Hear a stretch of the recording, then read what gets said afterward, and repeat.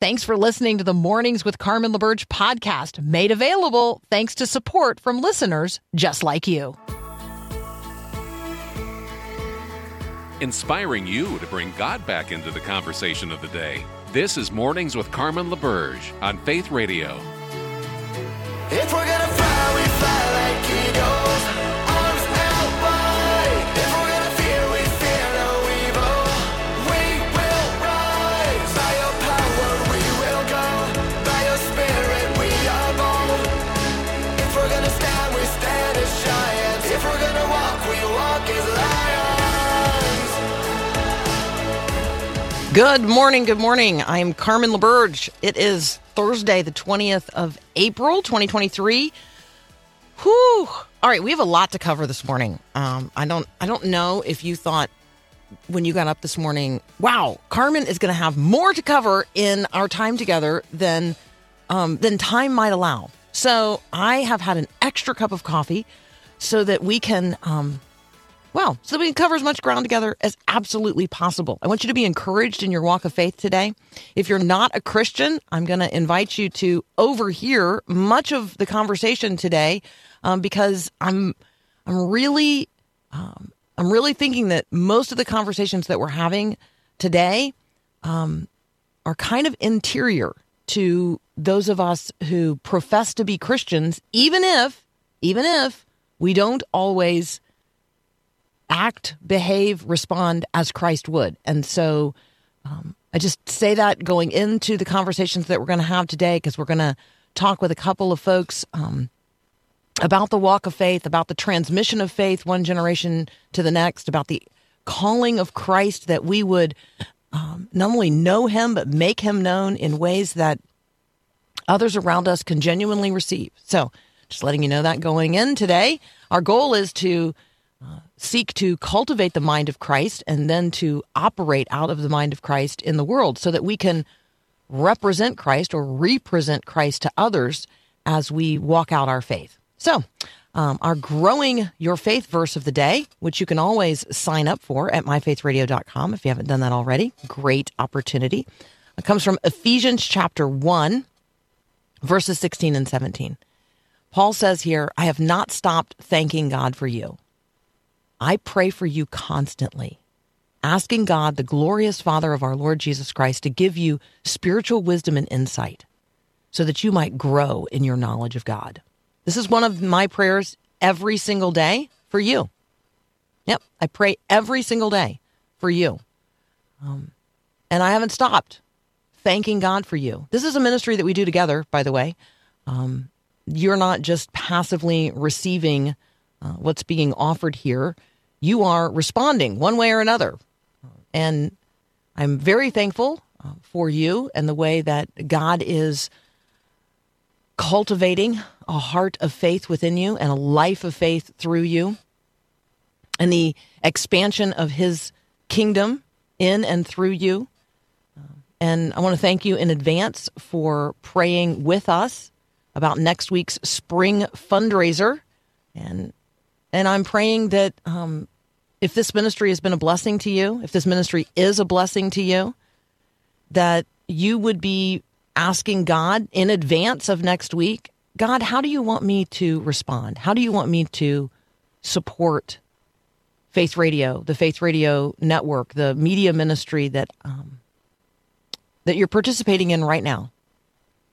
So I'm asking God the Father, through the Lord Jesus Christ, to give you spiritual wisdom and insight today so that you might grow in your knowledge of God and that you might walk faithfully today with him. One quick headline here before we move into our conversation with our friend Ben Johnson, because it is, after all, Thursday morning. Population around the world is rising. This would not actually surprise you. We told you that India was going to pass China in terms of population this year. Well, demographers are unsure exactly when that is going to happen, when India will take the title as the most populous nation in the world. But India's, part of that is India's last census was in 2011. But let's just look at it this way. Both China and India both China and India, each of them has more than 1.4 billion people. Combined, those two countries combined make up more than a third of the world's 8 billion people. So more than a third of the entire population of the globe live in two countries, China and India.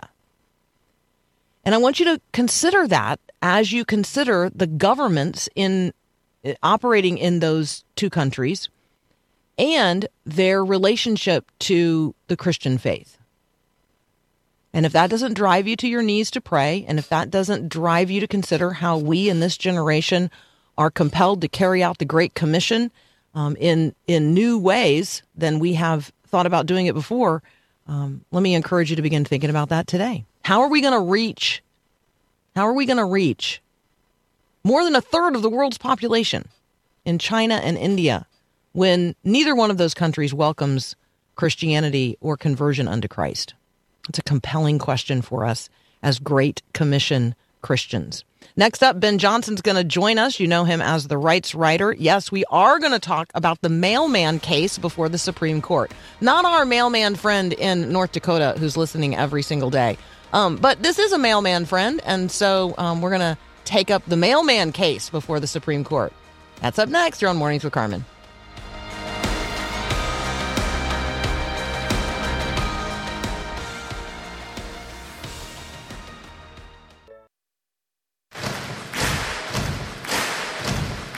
This is my right, a right given by God to live a free life, to live in freedom. Our friend Ben Johnson is back. You know him as the rights writer. He's a senior reporter and editor at the Washington Stand. You can find what he's writing at WashingtonStand.com. Good morning, Ben. Good morning, Carmen. All right, tell us about the mailman and the mailman case before the Supreme Court. I mean, don't just tell us about every mailman. I love my mail carrier, but that's not who we're talking about today. Yeah, I don't know that much about John Kasich's father. I know, no, I'm just kidding. The John Kasich, of course, former governor of Ohio, who's, when he was running for president, made a great deal about the fact that his father was a mailman. This mailman, on the other hand, is Gerald Groff, whose case is before the Supreme Court, as you say. In fact, they just had oral arguments a little bit earlier this week. Every time they have oral arguments, both sides come out and declare victory. But Groff is writing a wave of Supreme Court cases that should tend to be in his favor. As you say, he's a mailman, and he doesn't believe in working on Sundays. He is a Christian.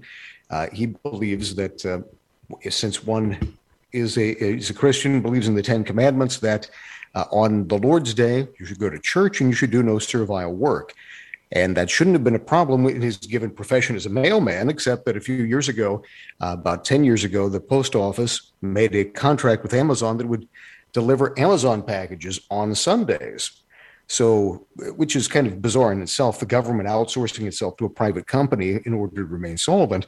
That raises questions in itself. But here, Groff was forced eventually to take these packages or give up his job. So he's saying that he should not have to have made that particular decision.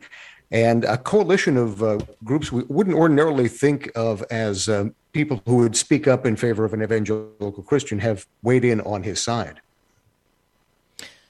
So it's not just Christians who maybe don't want to work on Sunday. There are other people of other religious expressions who have particular days that they don't want to work.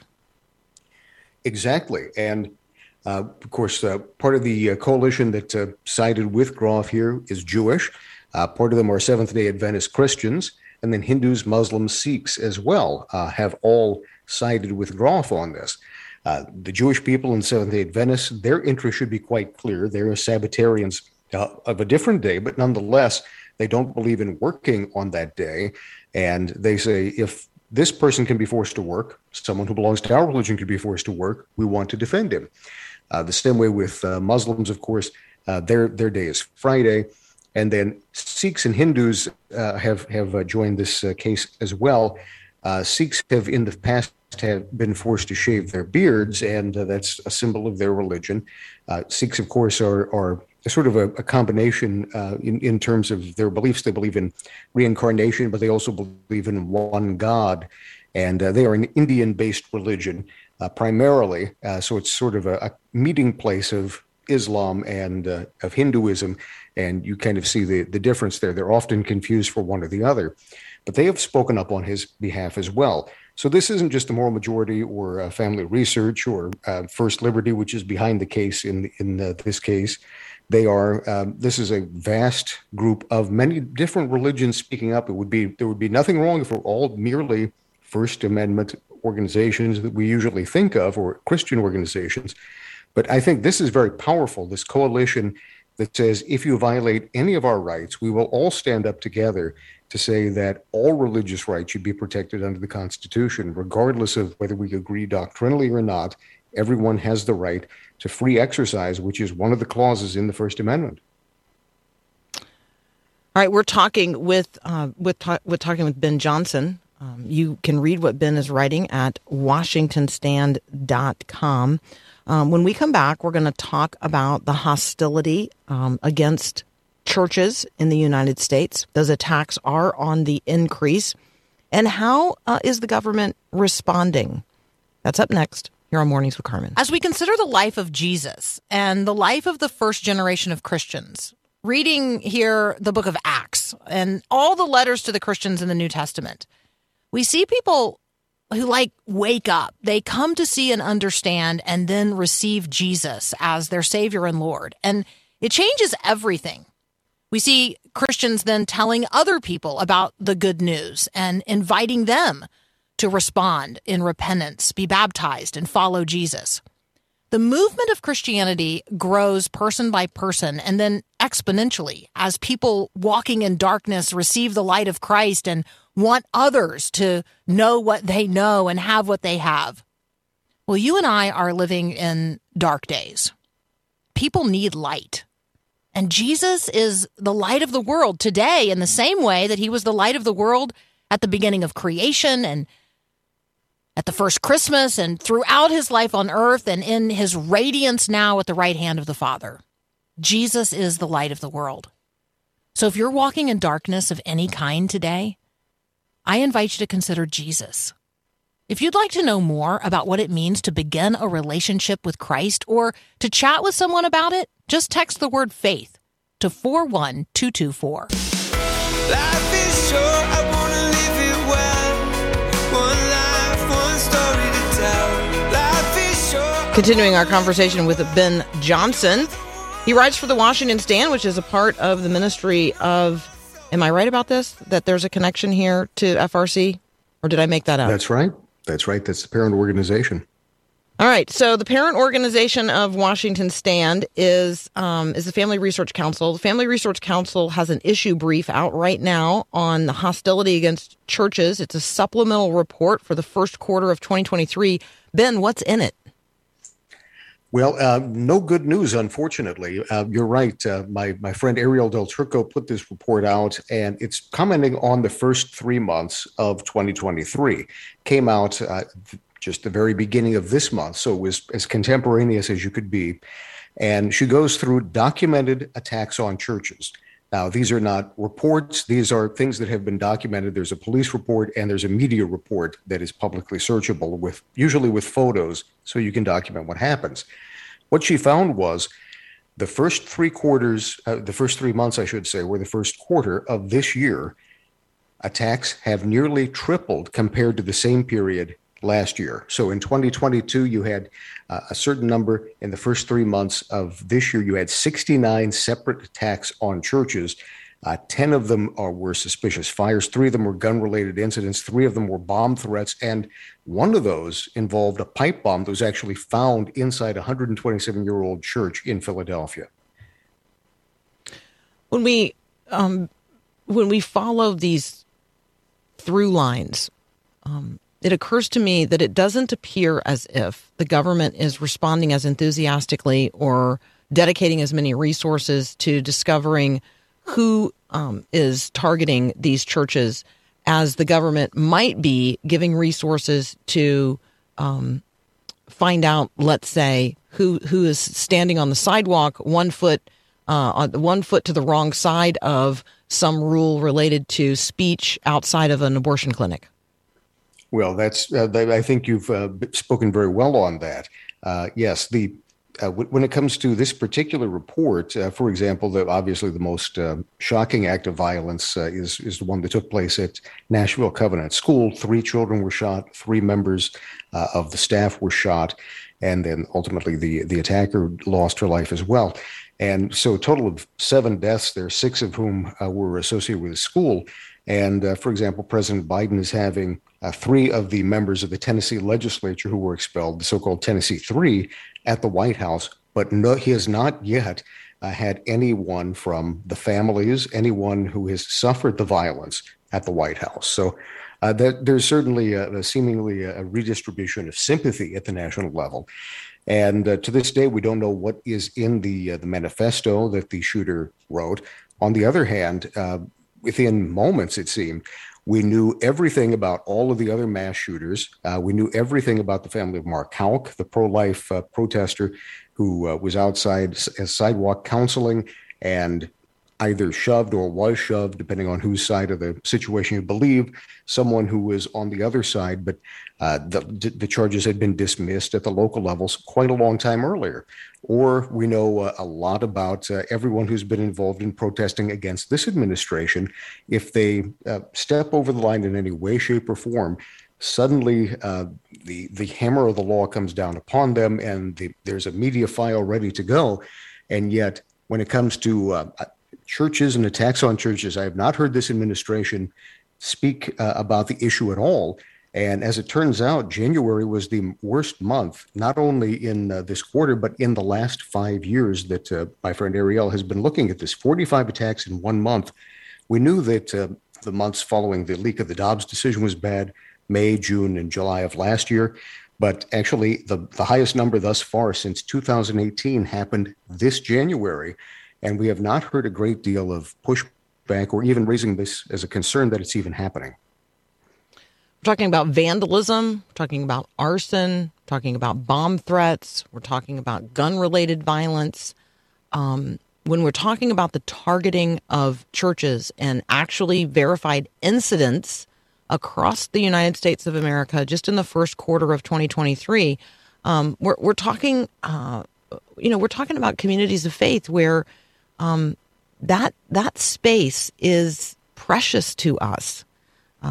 I think there are some people who consider their sanctuaries and their church properties sacred, but I'm not a person who sees a strong division between the sacred and the secular. Like I'm an every square inch kind of girl, but it is precious to me. The sanctuary where I gather with other Christians to worship, that property is precious to me. It is set apart in a way that, the property adjacent to it, I feel differently about. And so when we talk about our spaces, the places where we gather for worship, and when we talk about those being targeted in very, not just illegal ways, but in ways that deface and make it very difficult in some cases for folks to continue to gather to worship there. Like, I don't know, Ben, I guess I want to, there's a part of me that wants to have like a feelings conversation about it. Like, it doesn't just make me sad and it doesn't just make me angry. I'm kind of, there's this like level of revulsion. Like I feel gross about it.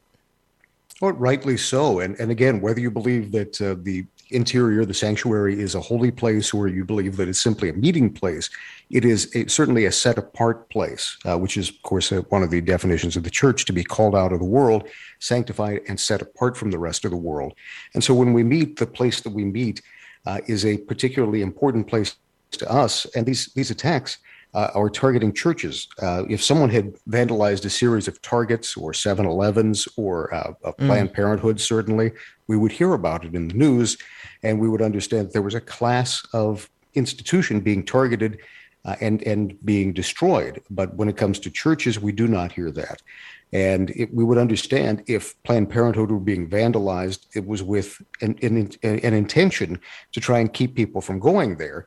And yet, when it comes to churches being vandalized, in many cases with political messages, as her report mentions, of course, many of them related to the abortion issue, but other issues as well, which she goes into in the report.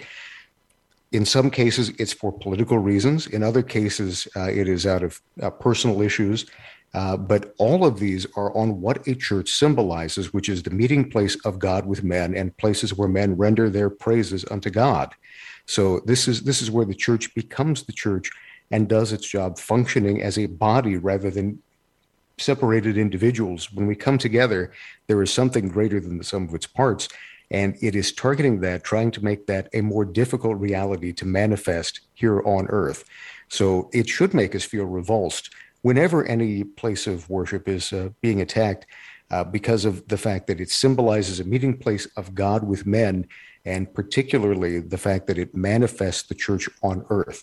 So anytime that we see someone trying to stop a mission work, we would understand that that is wrong. Anytime we see legislation that makes it more difficult to share the gospel or to pray in a public space, we understand that's wrong. And certainly any action that makes it more difficult for Christians to pray in our own spaces, we should understand that that is wrong and where it originates.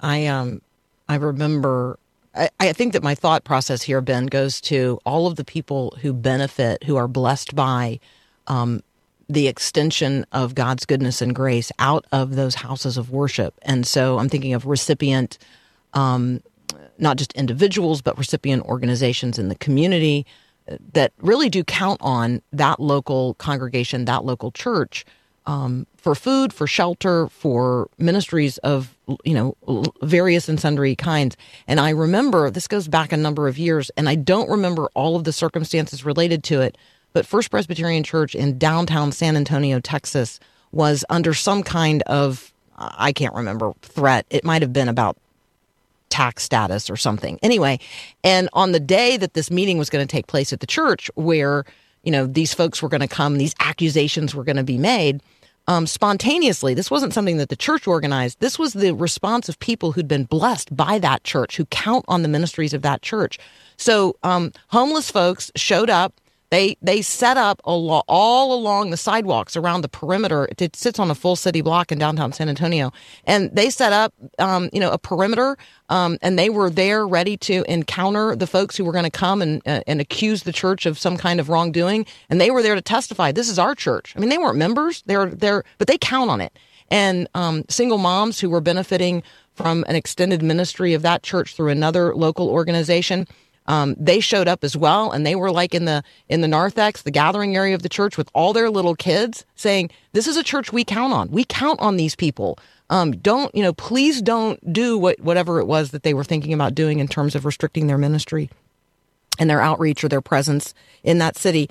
And so I do think that part of this is people who benefit need to start showing up and saying, "Hey, we may not be members here, but this is our church. Like this church helps our community not just survive but thrive. These people are doing God's work in this town, in this city, in this state." And so let me encourage you, if you're listening right now and you benefit in any way downstream from the ministry of a local congregation, let them know that you know and that you support them, that you want to encourage them, and that you want to stand with them in what for some people have become very, very difficult days. Hey, Ben, as always, thank you so much for being here. We look forward to reading what you are writing at WashingtonStand.com.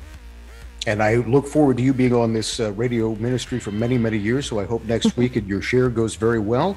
May God bless you, and God be with all of your listeners. Thank you so much. Hey, let's take a moment to go upwards with Max Lucado.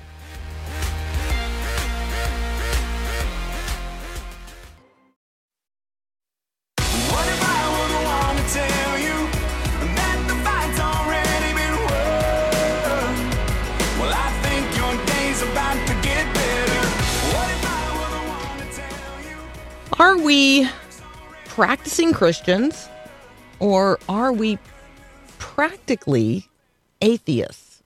Just think about that for just a moment. We live in a culture of death, and we profess to be people of life. We live in a culture that makes its decisions without regard to, and in fact, with like intentional disregard toward God. And we as Christians say we make our decisions based on God's view, God's character, God's ways. But do we really? And do we even know? Like, are we so saturated in the culture that has raised us, that has catechized us, now to the third or fourth generation, that we aren't even really able to distinguish between that which is genuinely Christian and that which is practically atheistic? That's the conversation we're going to have next. Phil Davignon is going to join us. The book is Practicing Christians, Practical Atheists. That's up next here on Mornings with Carmen. I wanna wake up, I wanna restart, put the drum beat back in my heart. I need to be revived, bring me back to life. All right. Are you a practicing Christian? Is that the way that you would answer the question if I asked if you're a person of faith? In fact, you might be a practical atheist. Phil Davignon is joining us now. He is a professor at Union University. His most recent book, Practicing Christians, Practical Atheist, How Cultural Liturgies and Everyday Social Practices Shape the Christian Life. Phil, welcome to Mornings with Carmen. It's good to be here. Thank you. I want to just start with the image on the cover of the book. So we are, the perspective in the photograph, we are in the row behind a guy with uplifted hands. It is without question the posture of worship. Like, I recognize this person is standing in a posture of worship, but he's not in a church building and he's not facing an altar, or is he? For people who've not seen the cover of the book, Phil, what are we looking at? He is in a sports stadium, but you're right. I mean, we could almost see it as a kind of altar because that's something that we hold up as important, as powerful. It gives us meaning, and it almost invites a sense of worship. Like when you're at sports, I think that we can see that pretty easily in today's world.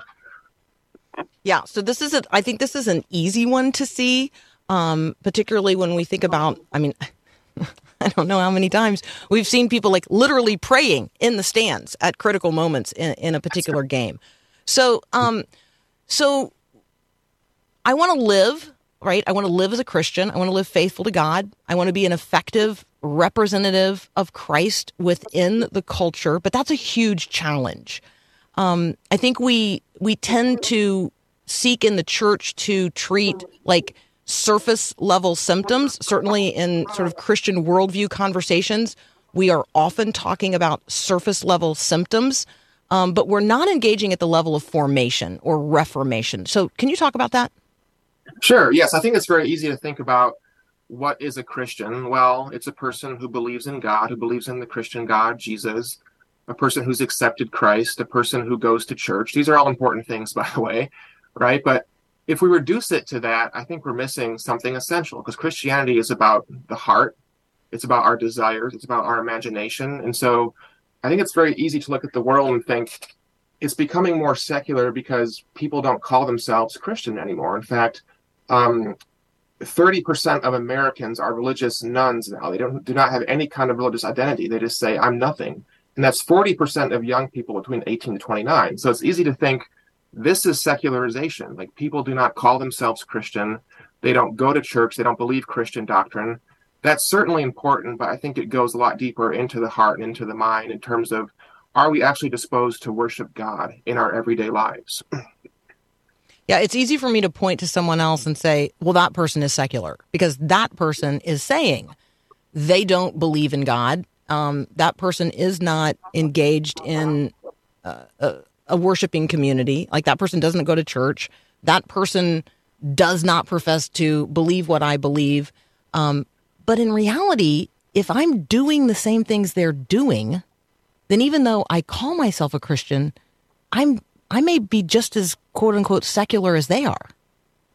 Exactly. It's kind of like low-hanging fruit to say, well, like the world out there is secular, right? Other people are more secular than I am because I still go to church, I still believe. But if I look at my own life, there are certain ways where I myself, like you could say, have become somewhat secular, not in that kind of way, but in the way that it's hard to worship God in everyday life. I think that it is endemic into modern culture where it's really hard to see God's presence. It's hard to worship him. And I think that is the heart of secularity, not if somebody actually calls themselves a Christian. Okay, so now you and I are going to get super practical because your book's very practical, right? So we're gonna delve into the arenas of education and work and consumption or consumerism, leisure and rest. Give us an intensely practical example of what you're talking about. Yes. Why don't we start with schools? I think it's very easy to think about, are schools today secular? Well, yes, you can look at public schools and say they teach content that's not necessarily Christian. They'll sometimes challenge the Christian faith. They'll say things that like are woke or something, right? That's a thing today. And that's certainly bad. That certainly is, in one sense, secular. But I think that in a different sense, schools could be secular if they train you to see the world through a secular lens, and that could even include Christian schools. So, if I could have a school that helps people to see the world as it's just raw material to use and information and data to gather in order to make money in the market, or like it has to be practical, right? Everything has to have a practical use.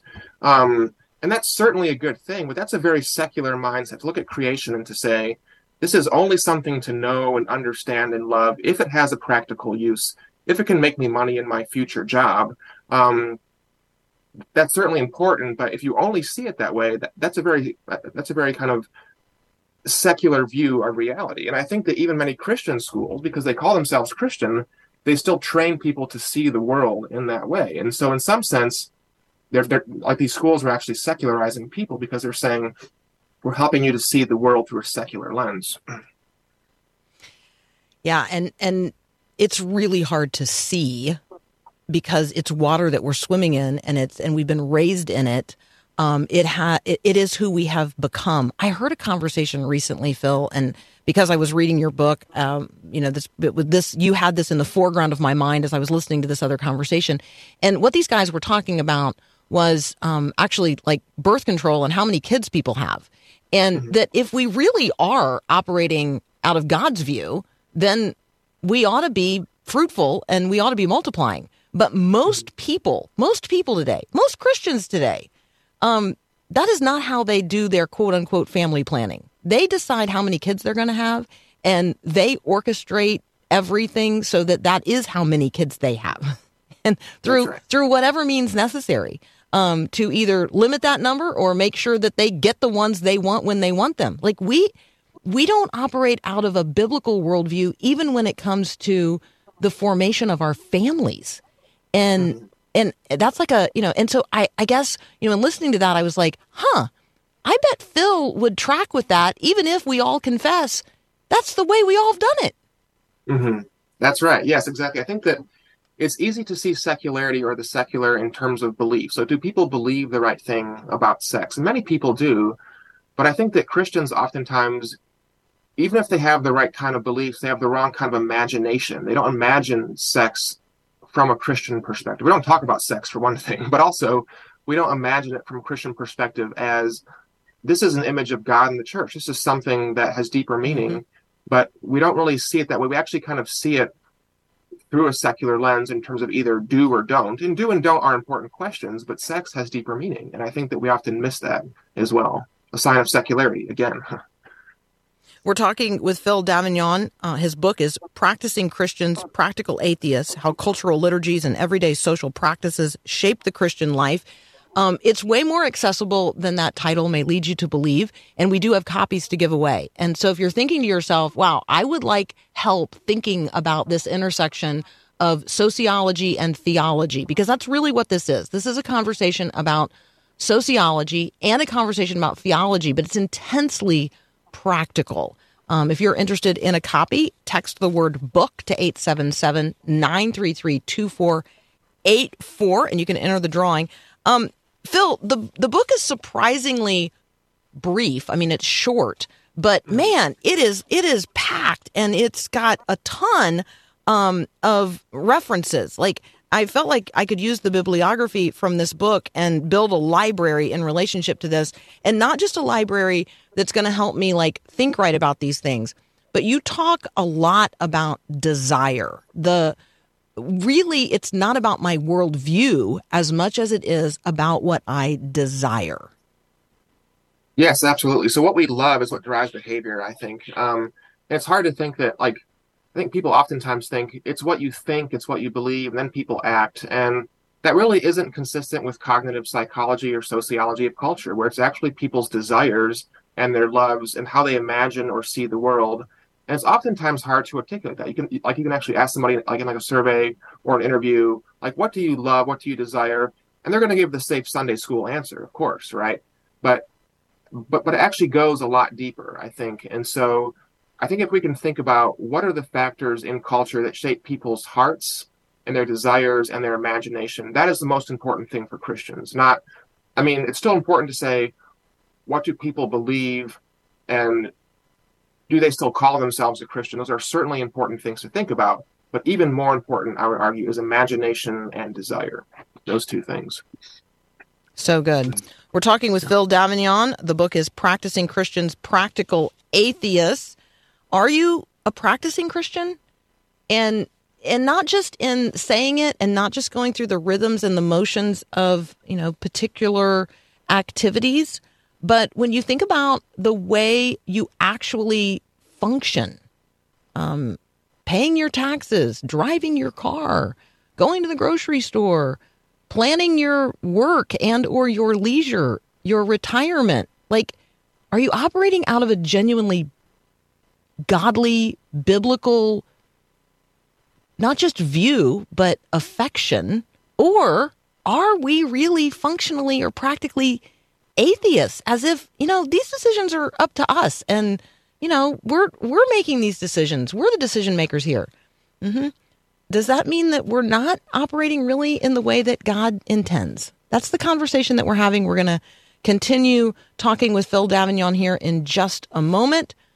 You can text the word book to 877-933-2484 if you're interested in entering the drawing for the copies of Practicing Christians, Practical Atheists we have to give away today on Mornings with Carmen. Thanks for listening to the podcast of Mornings with Carmen. As you know, this is a rebroadcast of the live radio show carried on the Faith Radio Network. There's a lot going on at Faith Radio. Tons of free resources just waiting for you and for you to share with others at myfaithradio.com. How does that all happen? Well, it happens through listener support. So Faith Radio, Mornings with Carmen, all available because of listener support from listeners, well, just like you. If you're a supporter, thank you so very much. If you'd like to become a supporter today, just visit myfaithradio.com. And again, thanks for being a part of what we do every day at Mornings with Carmen. Awaken my soul, awaken my soul. All I've gained, I'm letting go. We're talking with Phil Davignon. He's a professor at Union University. The book is Practicing Christians, Practical Atheists. So, Phil, what does it mean to say that we have counterfeit virtues? Or what does it even mean to say that we are practical atheists? Yeah, so to be a practical atheist is a person who lives as if God does not exist, even if they believe that God exists. And so that certainly includes things that are moral, so sex, drugs, etc.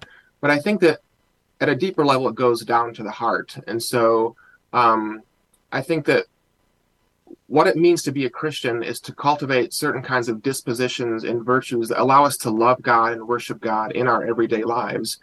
And I think it's easy to cultivate certain kinds of counterfeit virtues as well, where we think that we're kind of doing the right thing, we're acting in ways that are pretty good, but we aren't actually worshiping God in our everyday lives. We're more like a religious consumer as opposed to a person who is able to worship God in everyday life. And the religious consumer thing is super transactional. Like I've checked off these boxes. God's checked off these boxes. I'm good with him, and now I can live my life as if he is not. Yes, that's right. I think that, I Yeah. mean, I don't want to be too critical of churches, but churches sometimes invite this a little bit, like because they're all kind of competing for people to come. And so they say, if we can offer the best sermon and the best music and the best programs, then we're going to have more people and we're going to grow our ministry. And I think that comes from a good desire, but it can lead to a kind of consumerism where people are saying, I'm going to shop around for the best thing, right? And so, and that's just human nature also, but it doesn't lead to a deeper kind of formation where people are able to say, I'm able to actually cultivate virtues and dispositions because they're just coming to consume various items that are offered by their churches. So I think that's an accurate assessment. I also think it's an easy trap for churches to find themselves in because it is the culture.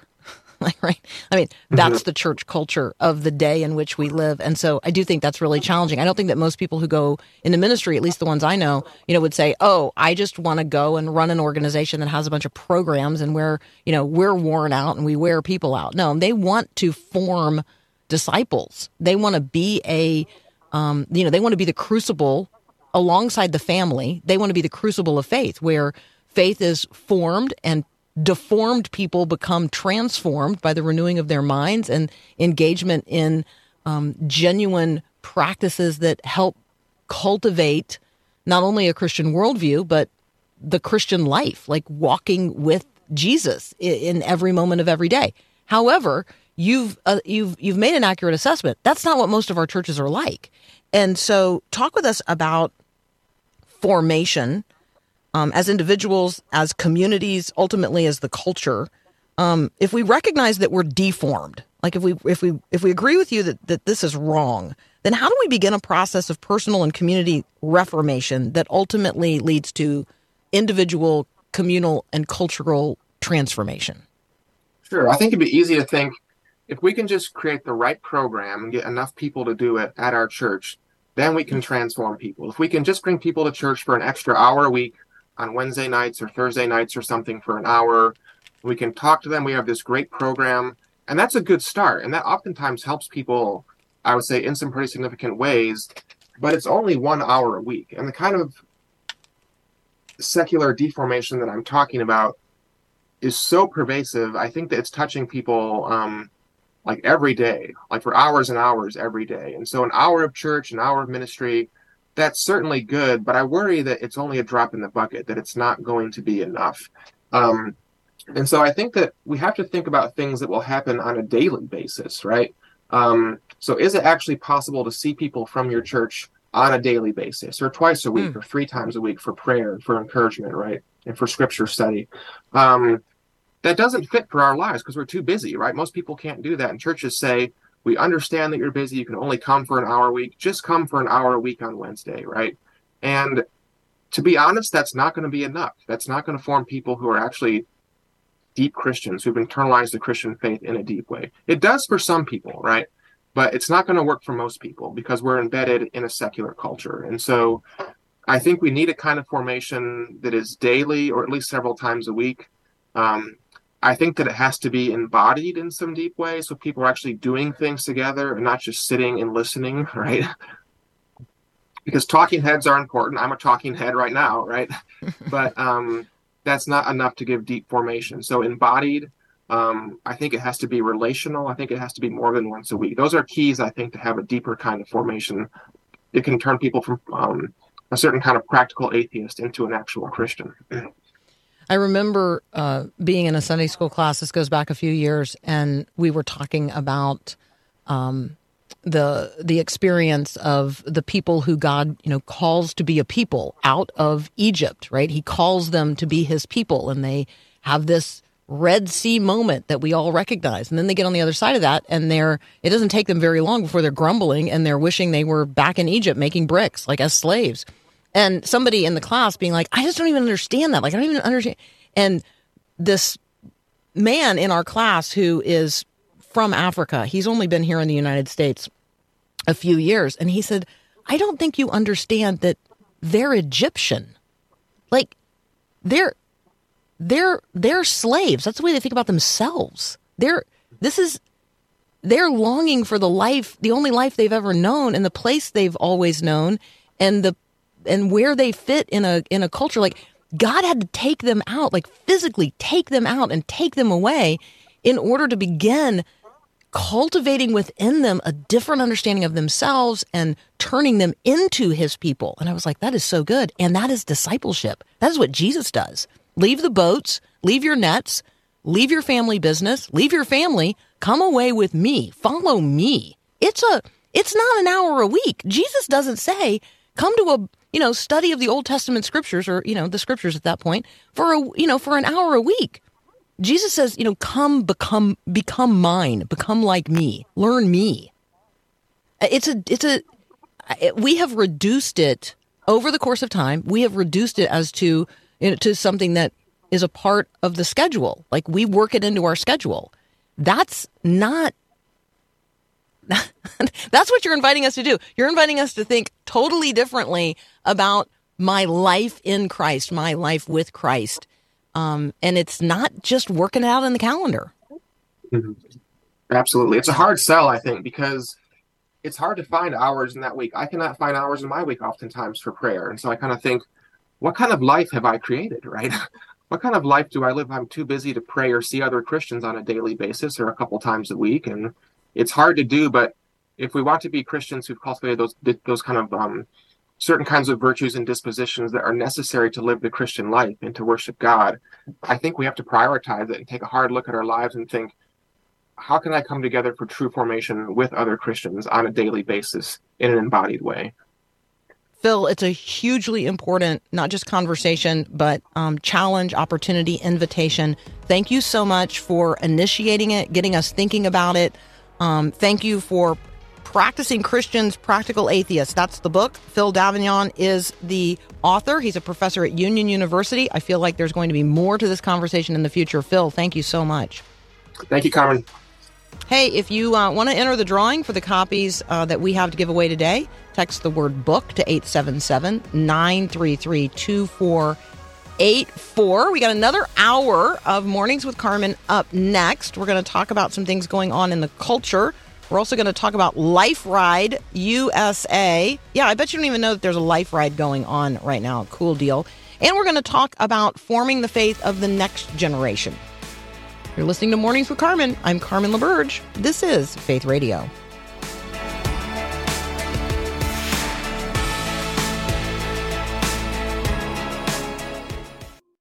Thanks for listening to Mornings with Carmen LaBerge. Podcasts like this are available because of your support.